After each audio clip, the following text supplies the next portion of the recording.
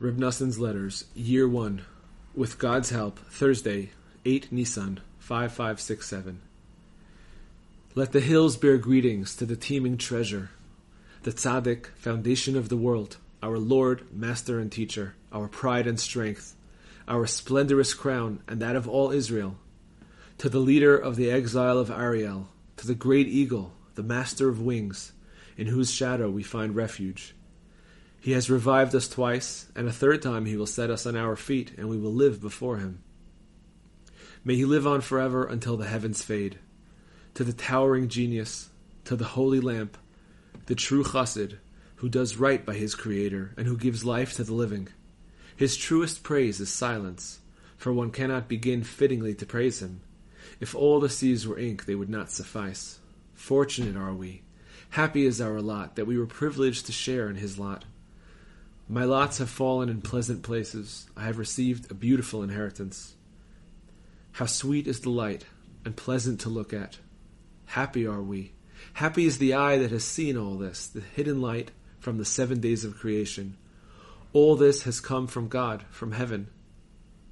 To his honored and holy name, the sublimely exalted, our master and teacher, the Rav, Rabbi Nachman, may the merciful one bless him and keep him.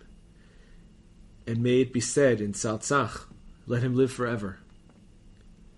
Having received my greetings, our master, teacher, and Rebbe should know that I have seen a copy of the letter that you sent to my companions. May their lights shine.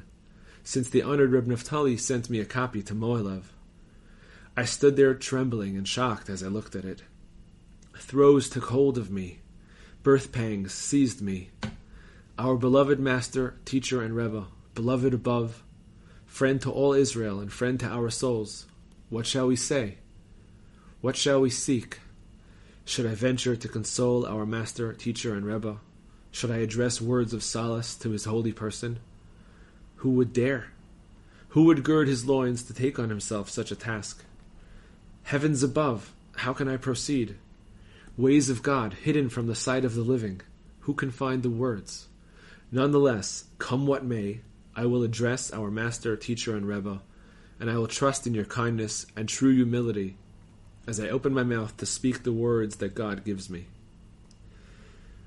Surely you have not forgotten, my master, all the trials you have endured until now, and how God has enabled you to break, crush, and vanquish so much, to demolish all that you have demolished, to build all that you have built, and then to rise to the place that you have, and all in complete concealment, for no eye has seen it, as was especially the case when our master, teacher, and Rebbe went through what you did in Istanbul, until you merit to accomplish what you do.